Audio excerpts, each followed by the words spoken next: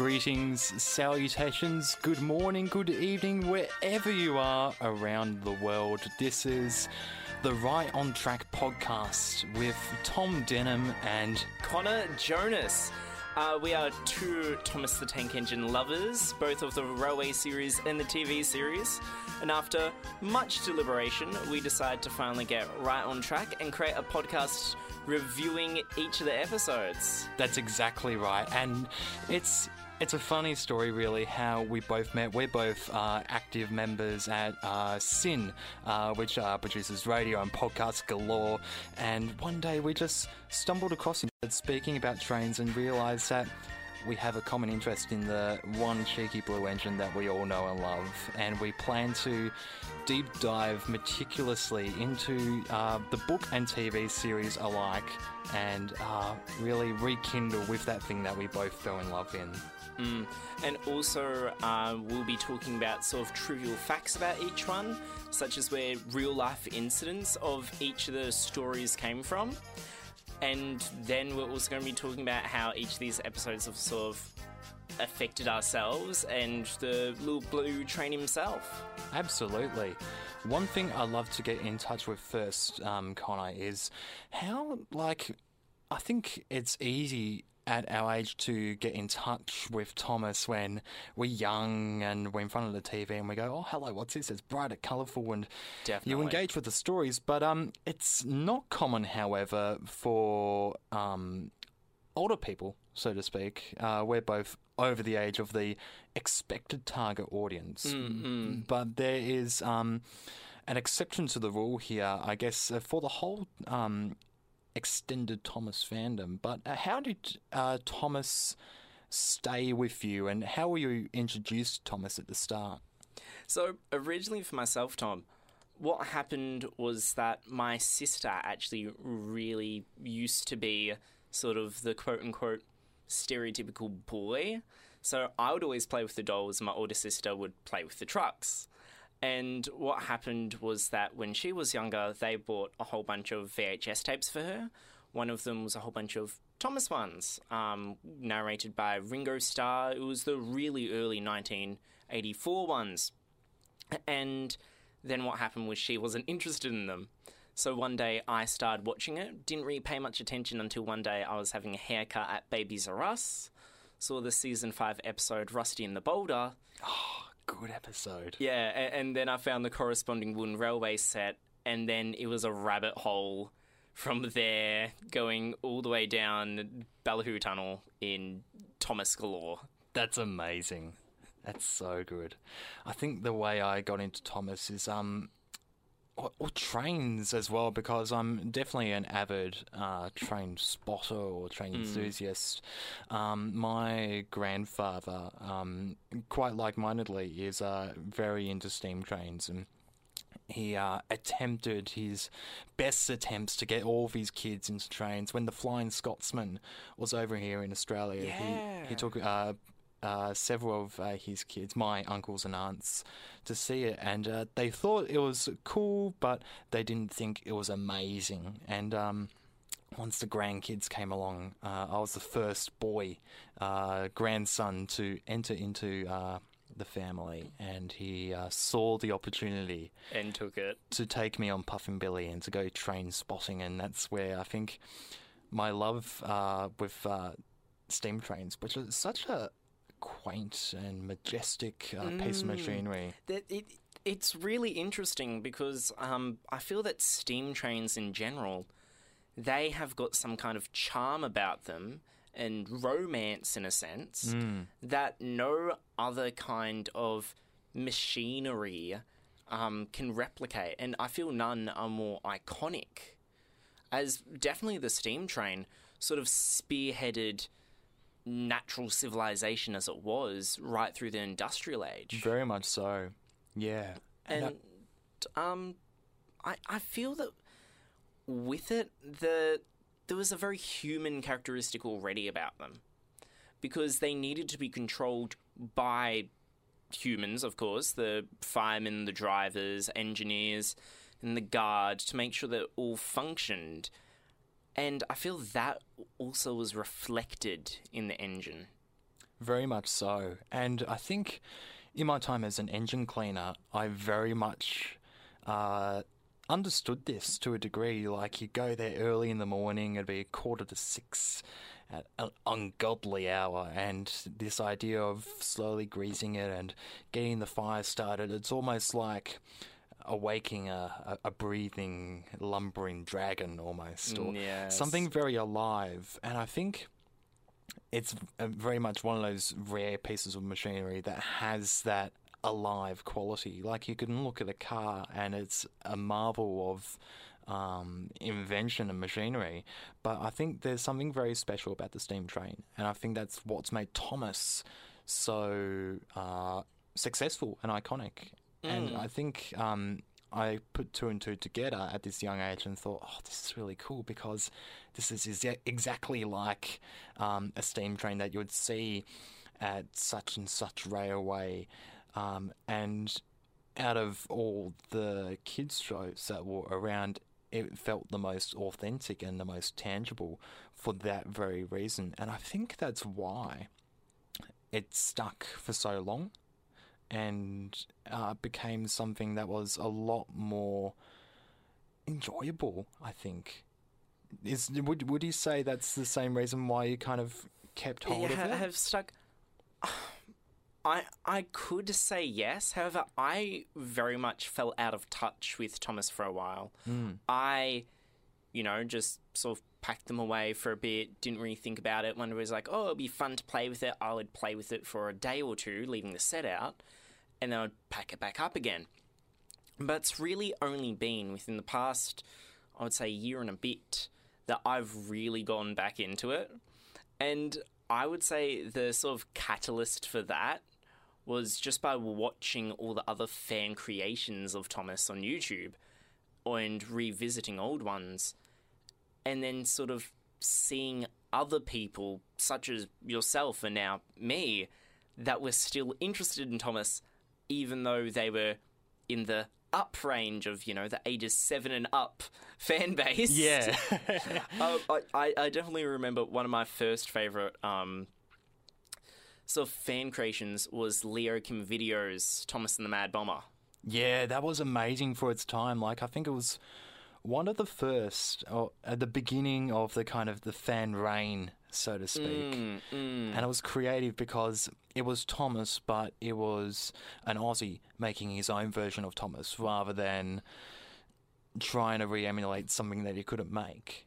Yeah, I remember watching other videos at the time, and I can probably lose count. I would say a good 70% of them were accidents will happen remakes using Tomy engines, and they would just be filmed on someone's train set, just filming their engines just sort of going off the rails. Yeah. Which was fun.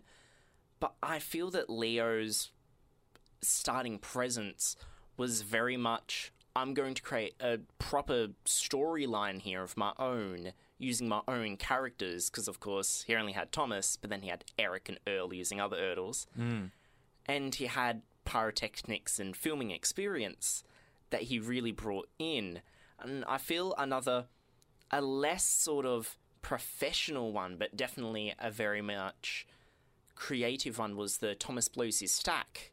Yes, I remember that as well. I think that one was a school project or something. Really? Yeah, because I think one of the made-up characters in that episode was a teacher from that school.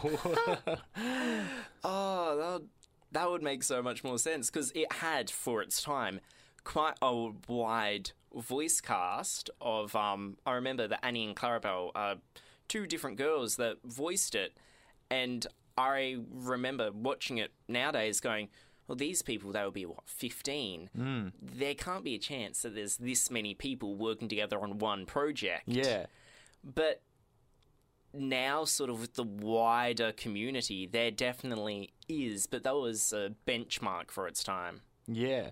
For those who are listening who are unsure of where we're going with this is we've both found on the internet and on YouTube quite mainly is that there's quite a strong presence of Thomas fandom, and a lot of fans who are really creative and really put their heads together and make some really good stuff, and they try their best to create their own episodes that could fit into the Thomas mythos or into the universe. Yeah, and they do this in various ways using model trains and train simulated games, and sometimes artwork or purely the toys themselves with a little bit of film trickery. But there's some fantastic ones out there. I think one of the first ones I really discovered were by Gavin Rose, who's from the Sodor Forum, and he did a series called The Railways of Sodor. And I think they came out around 2005, 2006, and it was the first one I kind of really percolated and went, oh, there's fan stuff that's actually good. Yeah, I remember one that I really got stuck with as a full series was Wild Nor'Westers, Sodor, the early years. Yes, that was another really good one. And the modern years that followed was really good. Yes, I remember I had on my little checklist when the modern years were coming out, and then made sure I was one of the first to actually watch it. Yeah. And I nearly cried when I watched it, I'll admit, because there was a brilliant emotional scene. It's been out for a few years, so I think it's safe to spoil it. Yeah.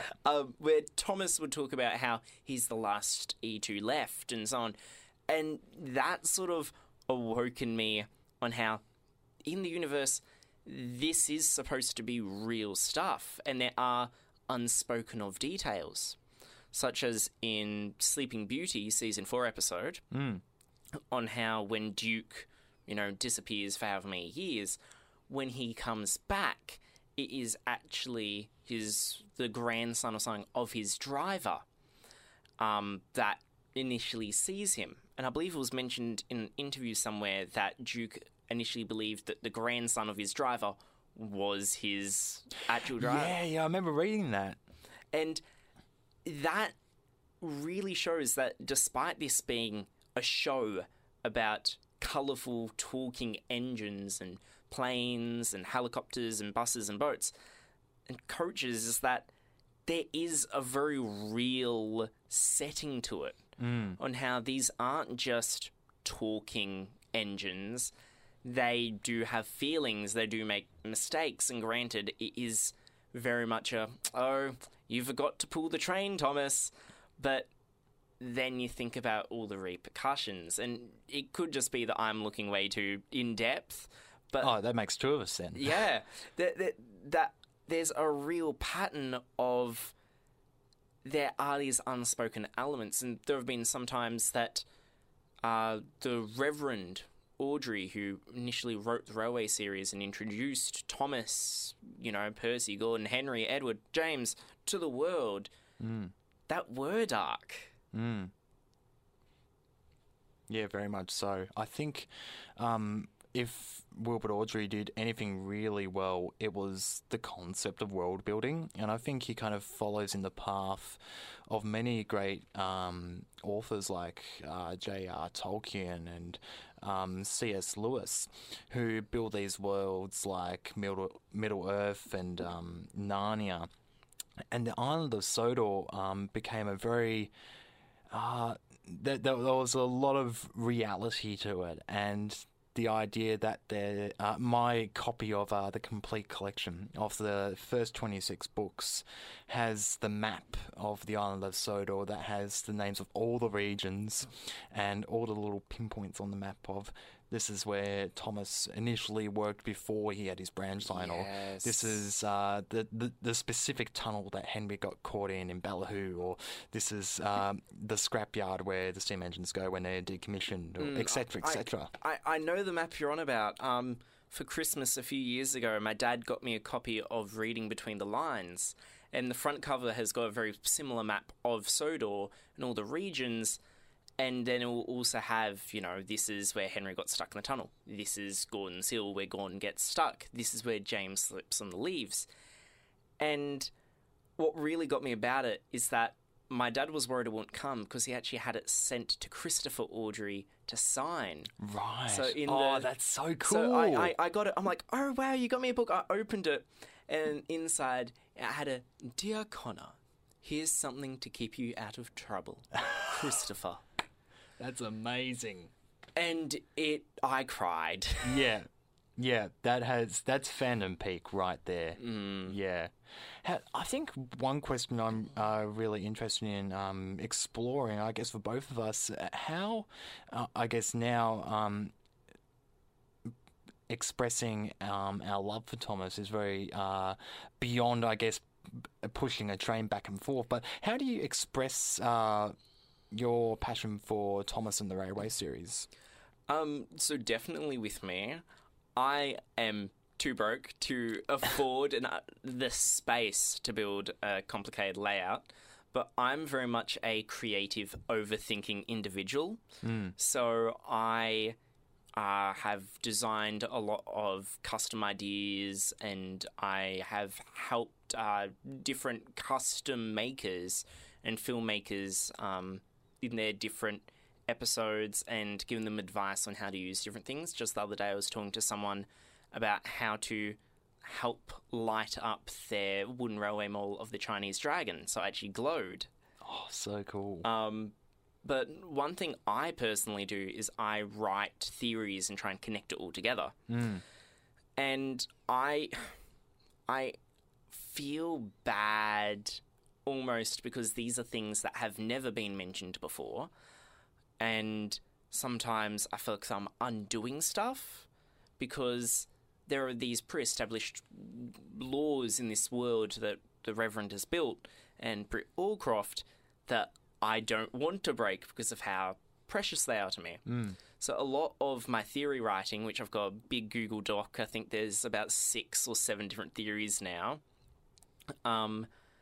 where I will set out rules for myself and I'll include them in each one. Right, okay, this can't contradict anything. Here are the resources I'm going to use. And from that, I'll actually go more into the sort of unanswerable questions that can't contradict stuff. So, for example, I tried to determine the history of Great Waterton from Thomas and the Great Discovery, something that has never been built upon, something that most likely never will,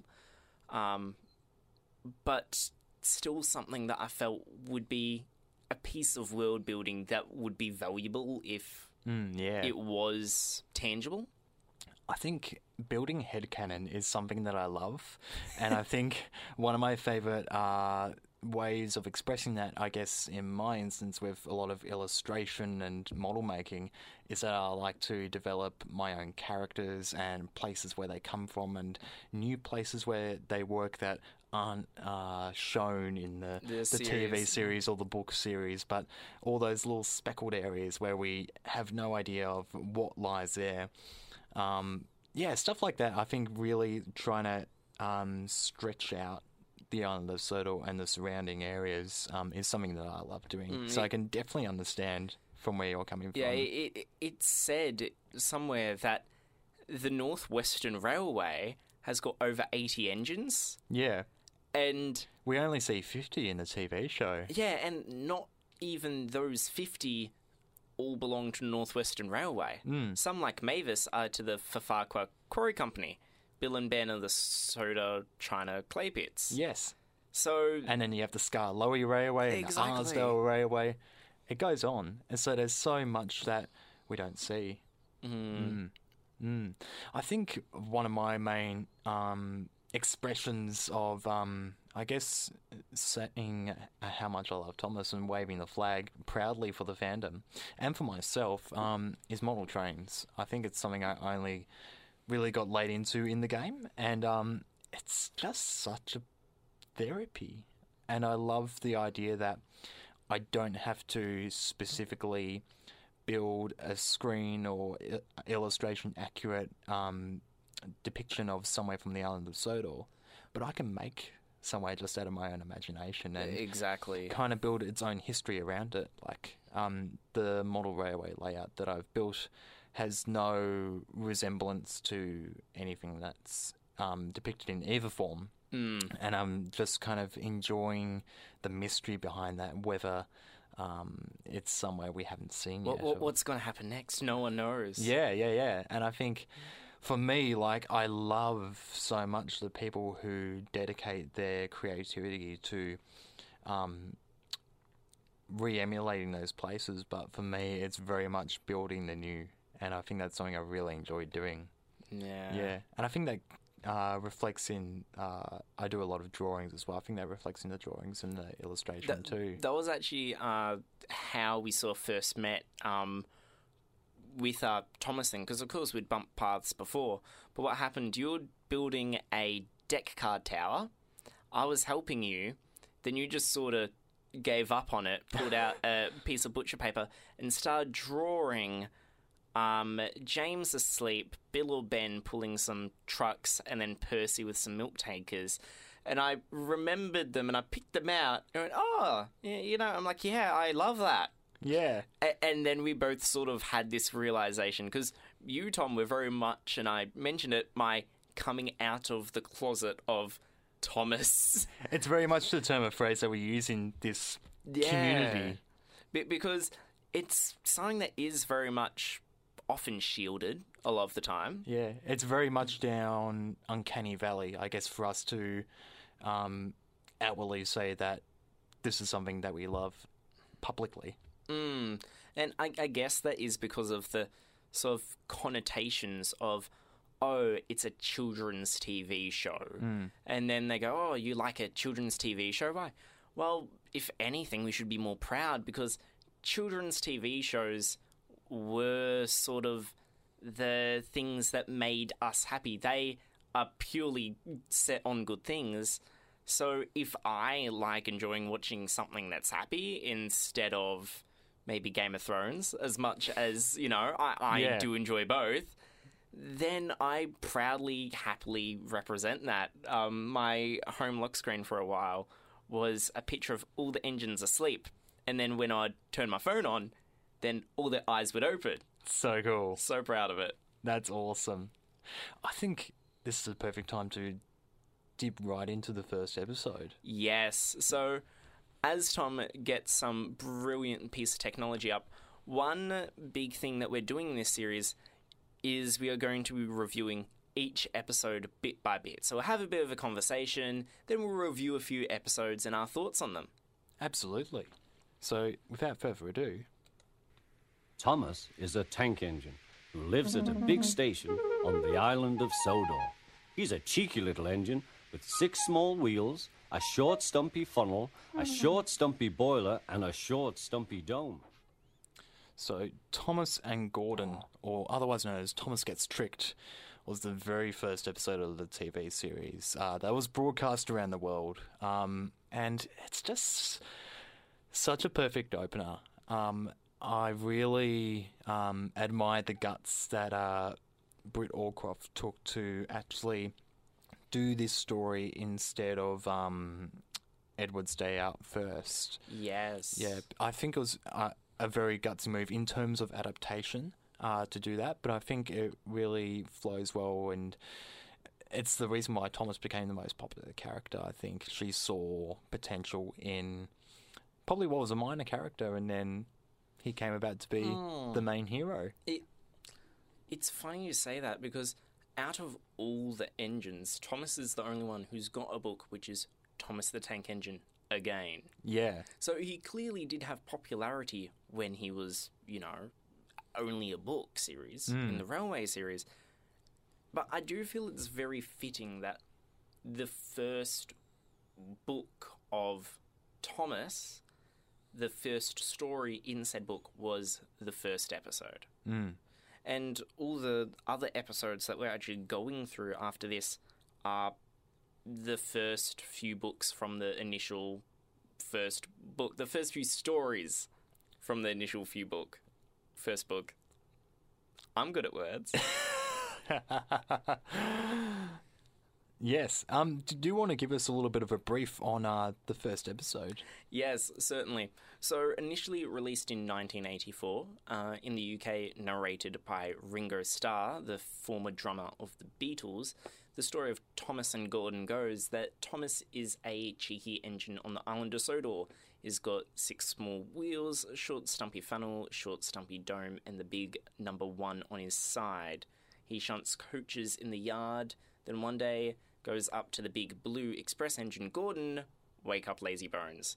Eager to get his revenge, Gordon decides to drag Thomas along later on a massive journey across Sodor with him attached to the back purely by accident, to pay Thomas out. And the end of the episode shows Thomas returning home, a very tired engine whose wheels are worn out. From the get-go, we know Thomas likes to poke and prod, and I think this is something that has very much stayed true to his character. By no measure is Thomas a saint or perfect or pure, as he's depicted in series 8 to 16. Yes.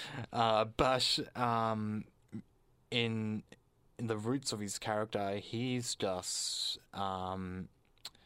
an underdog that just wants to have fun. Exactly. And his role as the shunter in the yards at Knapford pretty much goes about that.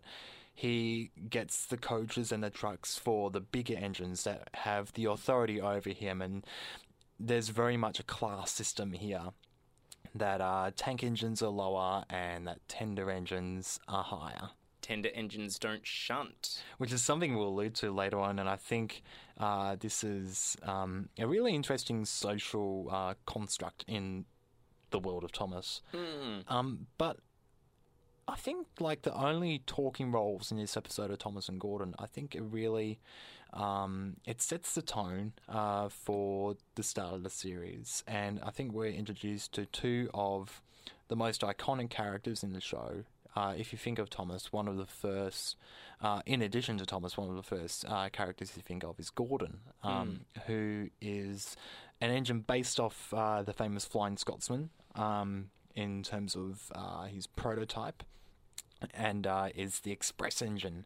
And I think Gordon was always a favourite for me. I think there's something that I loved, that he was the biggest engine, that he was the fastest as well.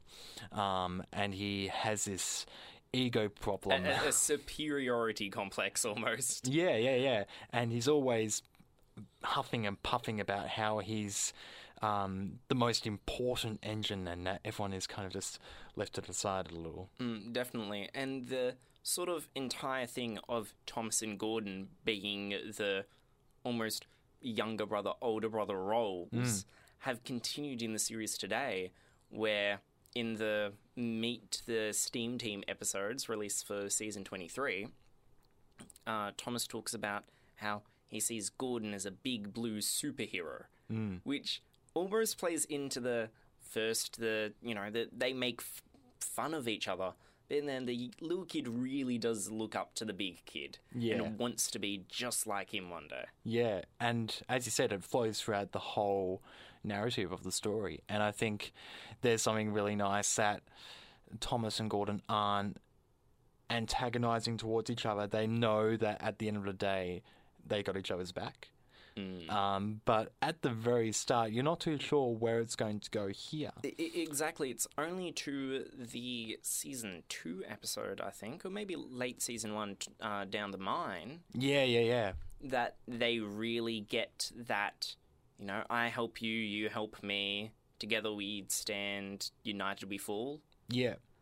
Which is really beautiful. It is. And it's actually a extract from a World War II speech on how united we stand, individual we fall.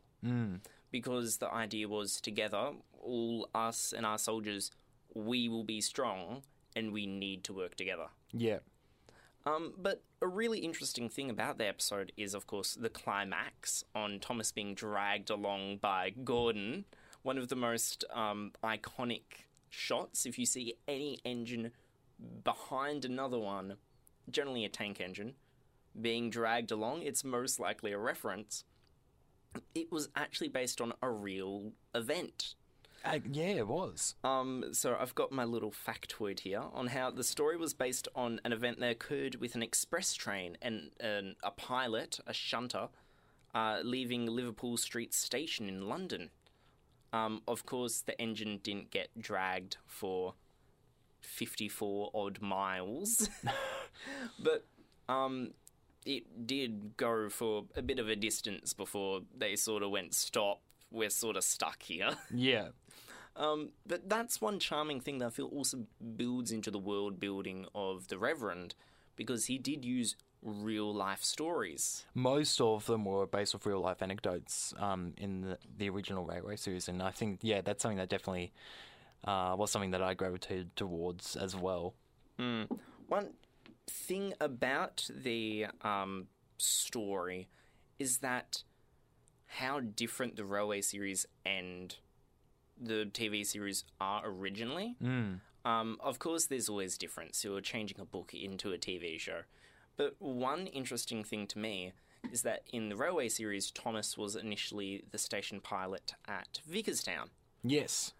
And how they didn't even include Vickerstown in the TV series until much later on. A lot later, yeah. And we all got a big surprise when that came. Definitely. It was mind-blowing. And Vickerstown itself is a real place. It's spelt differently, but it is in the same location. It's on an island off the coast of Barrow-in-Furness in England. And that island, if you just sort of expand it, stretch it, that becomes Sodor. Yeah. It's another interesting note that at this point in the book series, none of the engines have specific numbers.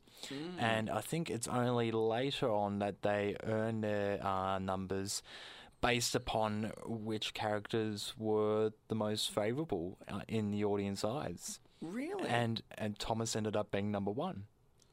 I never knew that. I knew Yeah. that they didn't start with numbers and how in later illustrations they added the numbers. Yeah, But- I think it was from Thomas to Gordon or James where it became the favourite system or something along those lines. I don't know the specifics behind it, but that's how Thomas became number one, and I think it went from there with Edward Henry Gordon James. Huh. Because one thing I always put together with Edward, Gordon, and Henry is that they were the first three characters introduced. So it would make sense if they took up the first three positions. Yeah, But with Thomas being number one, it would make sense if he was the most favourable for him to be the number one. And the numbering system is very complicated. I did about a 6-hour research into all the UK's numbering systems throughout history, and then trying to determine how the numbering system on Sodor works. They don't have one. Literally, from what my research turns out, is that the numbers are overall based on significant numbers, and then they're based on the normal sequential numbering system. And then after that, they isn't really anything else. So if there was a branch line with no engine, and then they got one, that engine will be unnumbered until they get a second engine, and they need to distinguish them. And then they've got sort of a letter suffix system, such as diesels. Diesels are numbered D1, D2, D046209, blah, blah, blah, blah, blah. etc., etc. But then you get engines such as Emily, who's introduced in season 8? Season 7? 7, yes. Yes. Because it's, I think, the first episode of that season. Who doesn't have a number. A quote comes to mind by the Reverend Audrey on how a name is much better than a number. Yeah. And I feel that really in the world building, that really took hold on Sodor with so many engines not having numbers. There's such a versatility of characters, more than any other, I guess, children's story. in the world of Thomas. Like, as we said before, there's over 50 or so characters in the current TV show. It's just too many for any other show, but for a railway, it makes a lot of sense. It does make sense. And of course, issue comes into play on, oh, they haven't shown X character since season B. You know, where on earth are they? They're neglecting them. But of course, the issue comes in, they've got so many characters to choose from. Yeah. And creating new characters is always a challenge. Yeah. Of course, whether that be a CG model or whatever, that often the best thing to do would be to stick with the initial characters and then slowly integrate the other characters back in. But of course, then you need to play with the couple hundred different characters and choose one. And it's something that in the CGI era of Thomas, namely the Brenner era, that has occurred, like once we got to season 17, characters like Bill, Ben, Duck and Oliver started to come back, and then it started to become a bit of a surprise, like who was going to be the returnee. Like in a 70th anniversary, we got Donald, Douglas and Daisy. Exactly. And then it And the became more of a Arsdale surprise. engines. Yes. And it was their screen debut as well. Really? Yeah. Huh. Yeah. So it's interesting that the current creative team understand that there is a loyal fan base out there that follows the show and has gusto and passion for the show, and their way of saying thank you is, hey, here's what you used to love. And when they return, they often return like they never left. Yeah. So, for example, the end of Tale of the Brave, when Daisy's returned, what then happens is everyone's like, oh, Daisy, you're here. Yeah. And to kids watching the show, they would go, oh, green thing. Yeah. But to us, we go, oh yeah, that's Daisy. She's returned. That is amazing. We're going to see a lot more of her. And we did. We saw a good 3-4 episodes. And it's so good. It is so good. But getting back to the source topic, overall, as an opener episode, or as an episode in general, where do you rate Thomas and Gordon, or Thomas Gets Tricked? Ooh, okay. So, of course, I could rank it right at the top because it's a classic. It was the first, and there's plenty to forgive. However, trying to ignore everything sort of behind it and focus on itself as an episode with its story, I would probably rank it about 3/4 up. Purely because of, granted, it is good, and it did have the Railway series and so on behind it, except if this was your first time ever seeing it, you would, to fully appreciate it like Tom and I are now, you would need to have those sort of background pieces of information. And how just going into it right away, you would just see these talking trains, which it is a brilliantly shot episode, and there's so many little things going on. On the opening shot of Thomas pulling coaches into Knapford Station, you can see lots of tiny little posters on the walls of the platform and so on. Something I really wish they brought back because it was a wonderful little detail. Yeah. Yeah, Knapford Station itself is such a spectacle. I think out of 10, I'd rate this episode maybe a solid 6.5. Yeah. Because I feel like it's entertaining enough, but again, I reiterate what you said. You definitely require that background information to understand what's going on as well. But at the same time, you have a good time. Yeah, definitely.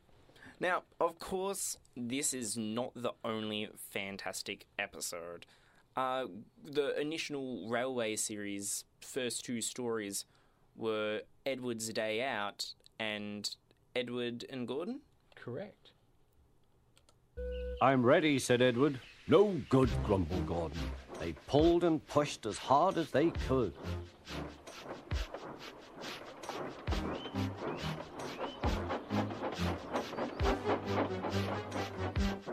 I can't do it. I can't do it. I can't do it, puffed Gordon. I will do it. I will do it. I will do it, puffed Edward. Edward pushed and puffed and puffed and pushed as hard as ever he could. I think just listening to that clip and watching the models as well, I think something we have only very much skimmed the surface on is the model making in this show. And Definitely. I think this episode really, whilst the first episode definitely shows a lot of locations for the first time, you see a lot happening in this episode, Edward and Gordon. You have the introduction of Edward as a character who very much like Thomas is an underdog. But at the same time, you get to see Edward doing lots of things, and you get to see Gordon pulling this massive goods train. And it feels so authentically real. And it's just so lovely to watch for that aspect alone, I reckon. For those not knowing the full context of the episode, essentially, Edward is the smallest engine in the shed. This was ripped from the Railway series book itself, Edward's Day Out, which has caused some discussion in the fandom because in that same shot, Thomas is in the shed and is a lot smaller than Edward. Yes. But It's one of those things I tend to ignore. yeah, I appreciate it because they reference the Railway series in there, kept to its roots. But he's the smallest engine in the shed, the driver won't pick you, and then he's allowed to go out and take a train, and he's so happy about it. He has such a great time. He has a day out. Then after that, he is told to shunt some trucks. And as he's shunting some trucks, Gordon goes by muttering, "A goods train, a goods train," before finally getting stuck on a hill, which back then didn't really have much of a name. And this was the key event of him being stuck on a hill, saying that he couldn't pull it. Edward had to go along and help push him up the hill, which was the clip that you just heard. And then Gordon goes running off, and afterwards Edward is told to have a nice drink and a fresh coat of paint. And the story ends with, even though Gordon didn't say thank you to him, Edward still did a good thing, and he will eventually be rewarded for it. This was one of the initial stories that I think if I recall correctly, that inspired the idea of the Railway series for the Reverend Wilbur Awdry. I think this event of Gordon getting stuck on the hill and the banker being Edward is something that Awdry imagined in his mind as he heard trains often chuffing quite slowly in box. He'd imagine they'd have voices saying, "I can't do it, I can't do it, I can't do it." And this is where the initial idea of the steam engines being sentient Came into play. Exactly. And what really, I feel, brought together the Railway series was how the Reverend actually lived right near the Lickey Incline, which is a very steep hill in England, and was the basis of information, or inspiration, for Gordon's Hill, which was so named after his incident of getting stuck on it. Yeah. And you can actually really hear that in this scene itself, on how the music ties it all together. Yeah. Because you've got the violin dun dun dun, and that climactic build there and the entire sound work around it really narrates the story of there's a struggle going on here and they're going to finally make it in the end, which is amazing. Very much so. And I think Mike O'Donnell and Gina Campbell do such a good job of the music, and I think it's something that's so timeless. I think when you're a fan of the series like we are, those themes that you hear that belong to each character are so iconic, and with those 80s synthesizers, it's amazing and it's beautiful. And I think as you said, with the climactic building of that theme ditty, it really helps Ringo tell the story that's been told and really put the energy into what's going on. I can't do it, I can do it. We can do it, we can do it. Definitely a conversation, even in the music itself. Yeah, I think what's also interesting pointing out in this story is that one of the things that's lost in translation is the initial starting story, Edward's Day Out, is not really present here. It isn't.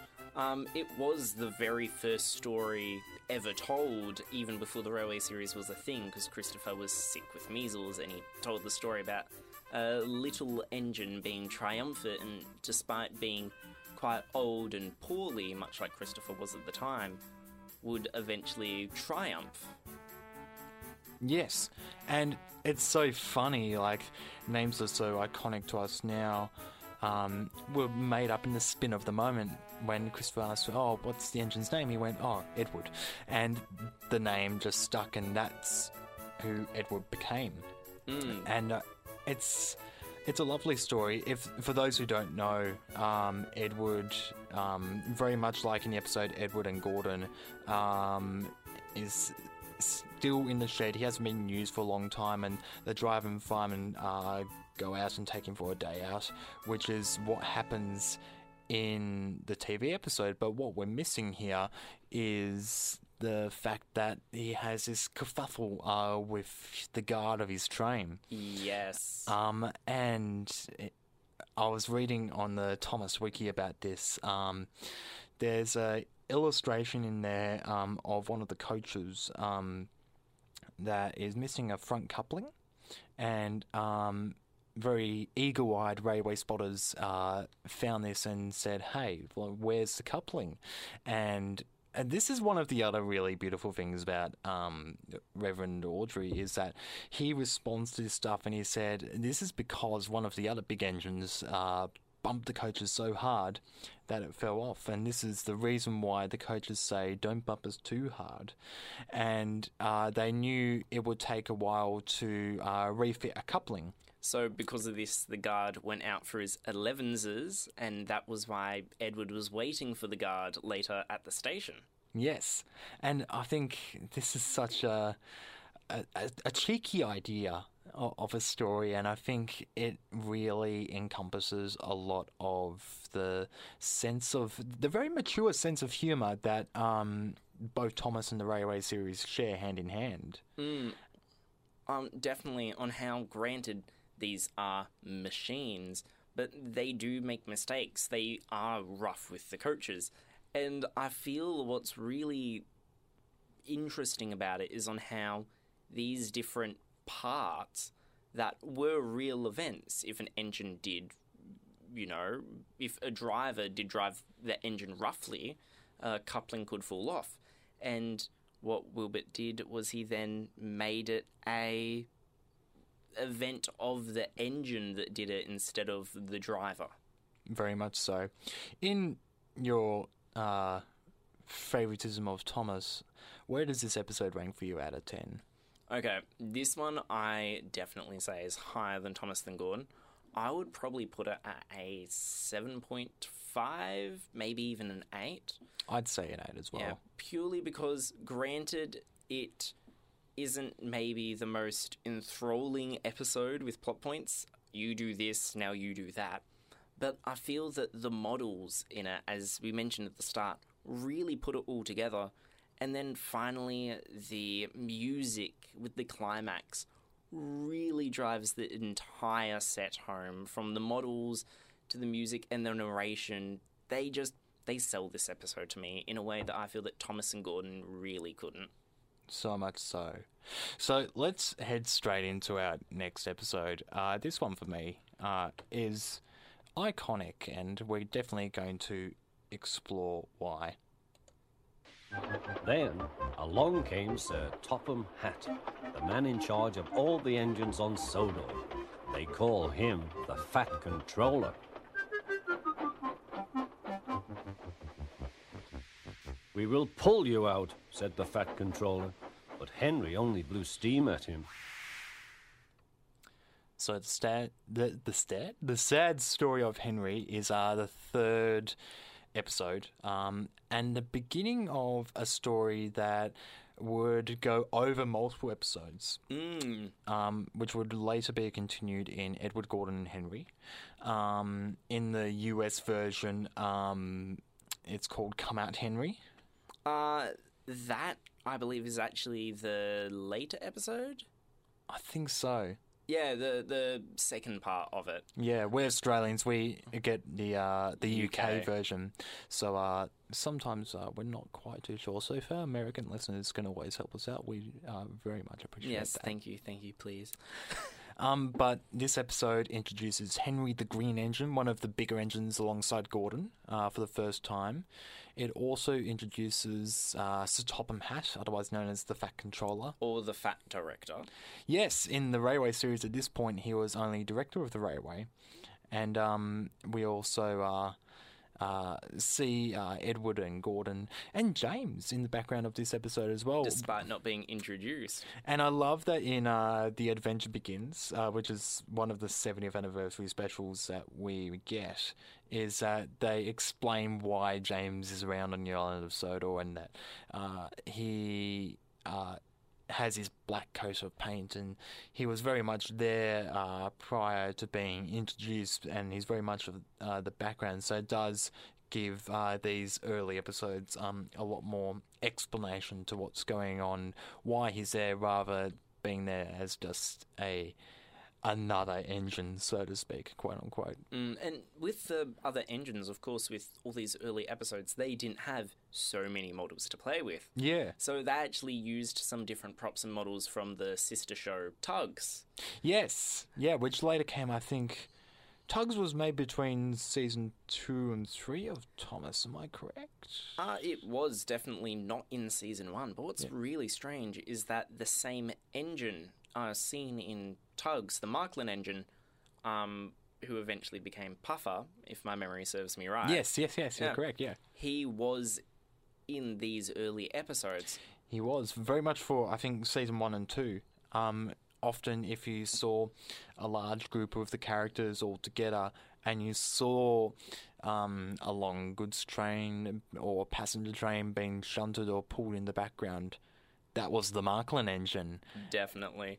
And in a few behind-the-scenes episodes, I believe particularly in Thomas's Train, there's a behind-the-scenes photo where some milk trucks go by and you see the Marklin engine pulling it. Yeah. Which is really interesting to me because the Marklin engine was a part of Thomas before it was a part of Tugs, and it's more well known for Tugs. Yeah, I love...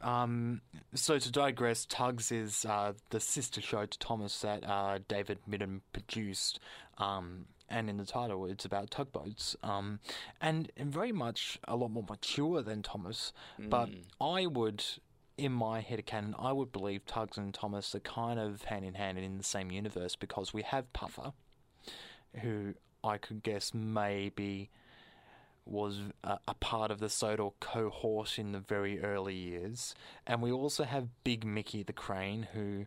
does actually make a named return. Yeah, and that's such... Oh, it's such a cheeky nod to the older Thomas fandom again, who gets that stuff. And I remember seeing this episode for the first time and my head was spinning because I couldn't believe what I was seeing. That was New Crane on the Dock. It was. And I love that it wasn't just a one-off thing, but now that Big Mickey is a part of the main cast of characters. In my personal headcanon, of course, on Sodor there are plenty of harbours. You've got Brendam, you've got Arlesburg, you've got Tidmouth, you've got Knapford. I personally say that, quote-unquote, big city port, whilst it is often referenced and believed to be American, I really view it as being actually Knapford. Yeah. Because I feel Knapford is sort of been underused. Tidmouth has been seen plenty of times with special attraction, but... You know, Knapford is just sort of off to the side. And it's offshore, so to speak. Yes, exactly. Yeah. But it's interesting on how you say it is a lot more mature, and how Tugs is definitely more mature because it's got themes of kidnapping and a submarine about to be blown up because he is no longer of use. But these dark themes are very much carried into Thomas, such as in the sad story of Henry, when an engine who refuses to come out because it will spoil his red paint is told that he will be locked up in the tunnel forever and ever and ever. It's so Edgar Allan Poe, and I love that. And I love looking back at this episode and seeing how melancholy the ending is. Definitely. It's so dark. Now, what's actually interesting is that Ringo Starr says in the final narration, I think he deserved his punishment, don't you? And this was actually the first time the narrator referred to himself in the audience. However, in the American?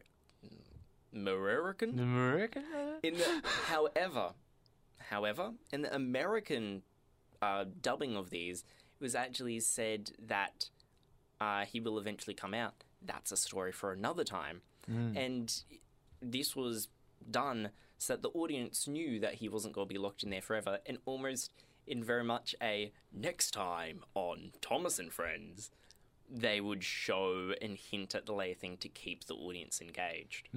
Whereas if you watch this episode, the UK and Australian version alone, you would assume that this is the ending. And I kind of weirdly like that. I do as well, in a bit of a morbid fashion, and it is actually based off, like many of these starting stories, on a real event in the 19th century. Yeah. When an engine broke down in a tunnel and was left there. This happened in America, of course. I'm afraid I couldn't get any more details on that. But it is believable on how if an engine breaks down somewhere and you're unable to really move it, you don't have the funds or anything, probably best to leave it there. Yeah, and that concept in itself is quite harrowing. Definitely, on how he's told he'll be left there forever, and he sees the other engines go by, and, Edward always says hello to them, and Gordon laughs whenever he goes by. The melancholy is, oh yes, there's my friend buried alive. I'm going to laugh at him as I go by, proving that I'm better than him. This is definitely sort of the arrogant side of Gordon, and I'm glad he gets his comeuppance. Yes, very much so. Before we continue on to the last episode that we're going to discuss, where does this one break for you? Okay, so I would definitely say it is below Edward and Gordon, because it is very stationary. The only moving shot you have is when an engine is attached to a train, afraid of a few drops of rain, which is actually from a magazine from the early 1900s. I believe the earliest recordance is 1923, a magazine with that poem in it that later inspired this story. But it is very stationary to that one shot in the tunnel and all the discussion around it. So I would probably put it about equal with Thomas and Gordon. I would as well. I'd give it a 6. Yeah. I think a solid 6 is where it sits. Now, the final episode is, of course, the final arc of this Henry saga. I'm going to poop at Henry, said Gordon. He was almost there when... And there was Gordon going slower and slower in a cloud of steam. His driver stopped the train. What has happened to me? Asked Gordon. I feel so weak. You've burst your safety valve, said the driver. You can't pull the train anymore. Oh dear, said Gordon. We were going so nicely too. And look, there's Henry laughing at me. I just love that little music ditty at the end. And that really speaks to how much the music has played into the entire storytelling, on how even though you don't have narration of Henry laughing... And the faces aren't moving either, because it's all in live action. Exactly. You really have that feeling that this green engine is sort of, laughing at Gordon after he gets his comeuppance for bursting his safety valve. And one of my favourite things about this episode, I noted down when I was watching it earlier, on how dramatic Gordon's stop is. You've got Yeah. the quick camera shot to the steam filling up his cab, and then you've got the cloud of steam he stops in that keeps emanating from him when he initially stops. That, I feel, is so intense, and in a realistic sense, could hint to almost the dangers of running on a railway. Very much so. And this is reflected later on in one of the specials, The Great Race, where we see that level of danger again when he forgets to have his safety valve placed back in his system, and he almost explodes. Exactly. And that is, again, another very dark theme of Thomas. And I feel that's one thing that helps myself really appreciate it as an adult. Because even though it is a children's story, it has got the darker themes that, as adults, we can appreciate a bit more. Yeah, very much so. The interesting thing about this story is the only reason it came about is that the publishers, when they got the manuscript for the 3 railway engines, Yes. they said, hold on, you can't just leave Henry's story there. You need to write a happy ending for Henry. And in fact, why don't you bring all 3 of the engines together for this one, for one last hurrah? Yeah, and I think as much as I'd love it in another universe to have the sad story of Henry be the only story that Henry's in. Yeah, it just end.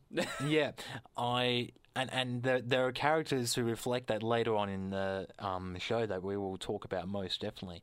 But I love this story as well. I think there's quite a nice tightening of the bow here, which I really like.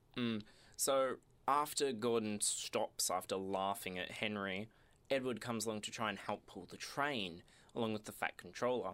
Now, of course, Edward being a small, only Furness engine, which is quite old, he isn't strong enough to pull the entire train. So Gordon asks the Fat Controller, the Fat Director, Sir Topham Hatt, please, sir, can Henry maybe help? So Henry then is released from the tunnel, complains about how stiff he is, in rhyme, and then with Edward they pull the train to the end of the line and hurrah for Henry. It's such I really just enjoy the happiness of this story, but there's one particular scene that always cracks me up so much, and I just have to, if I may. Yes, you may. I just have to play it now just because it's so good. They sang the coaches. Everyone was excited. The Fat Controller leaned out of the window to wave at Edward and Henry. But the train was going so fast that his hat blew off into a field where a goat ate it for tea. I think there's such, as I said before, there's such a fun-loving and cheeky sense of humour in the original Railway stories, and saying that the Fat Controller, a person of authority, is having his hat eaten by a goat is, I don't know, it's not slapstick, but there's something very, very chortly about it. It's almost very childlike. Yeah. If you ask a kid, oh, where's his hat gone? They'll go, a goat ate it. Yeah, the dog ate it almost. Exactly. And I think that is very much the Reverend's humour coming out in both the Railway series and now the TV series. It's actually something that is reflected in multiple episodes. Yeah. From Bar. That's a great episode. Yeah. It's a bit hard to sort of expand on the title, just BAA exclamation point. On how the Fat Controller's hat is always being taken off him and then eaten by a goat. And I think that's actually one thing I really enjoy, on how it became a bit of a running gag, but not one that was particularly intrusive in any sense. And it didn't really carry the plot, but it didn't affect the plot either. Yeah, and the way this episode finishes, I love that it takes Edward and Henry to both pull the train. But they decide, let's be fair and get Gordon as well. Whilst he was not so favourable to the two of us in previous incidences, we should be fair in our way of extending friendship and help him out too. And the story ends with the two engines going back and collecting Gordon and taking him back to Tidmouth Sheds. Edward Gordon Henry is very much, as you said, the tightening of the bow, and the final shot of it with all three of them going away together, with both Edward and Henry pushing Gordon back to Tidmouth Sheds, even though it was Vickerstown Sheds in the Railway series initially. Yeah. I feel is such a brilliant conclusion. And I know for me, this episode is ranking probably about an 8.5. Yeah. I reckon it's probably about a good 7.5 for me. 7.5. What's sort of your down?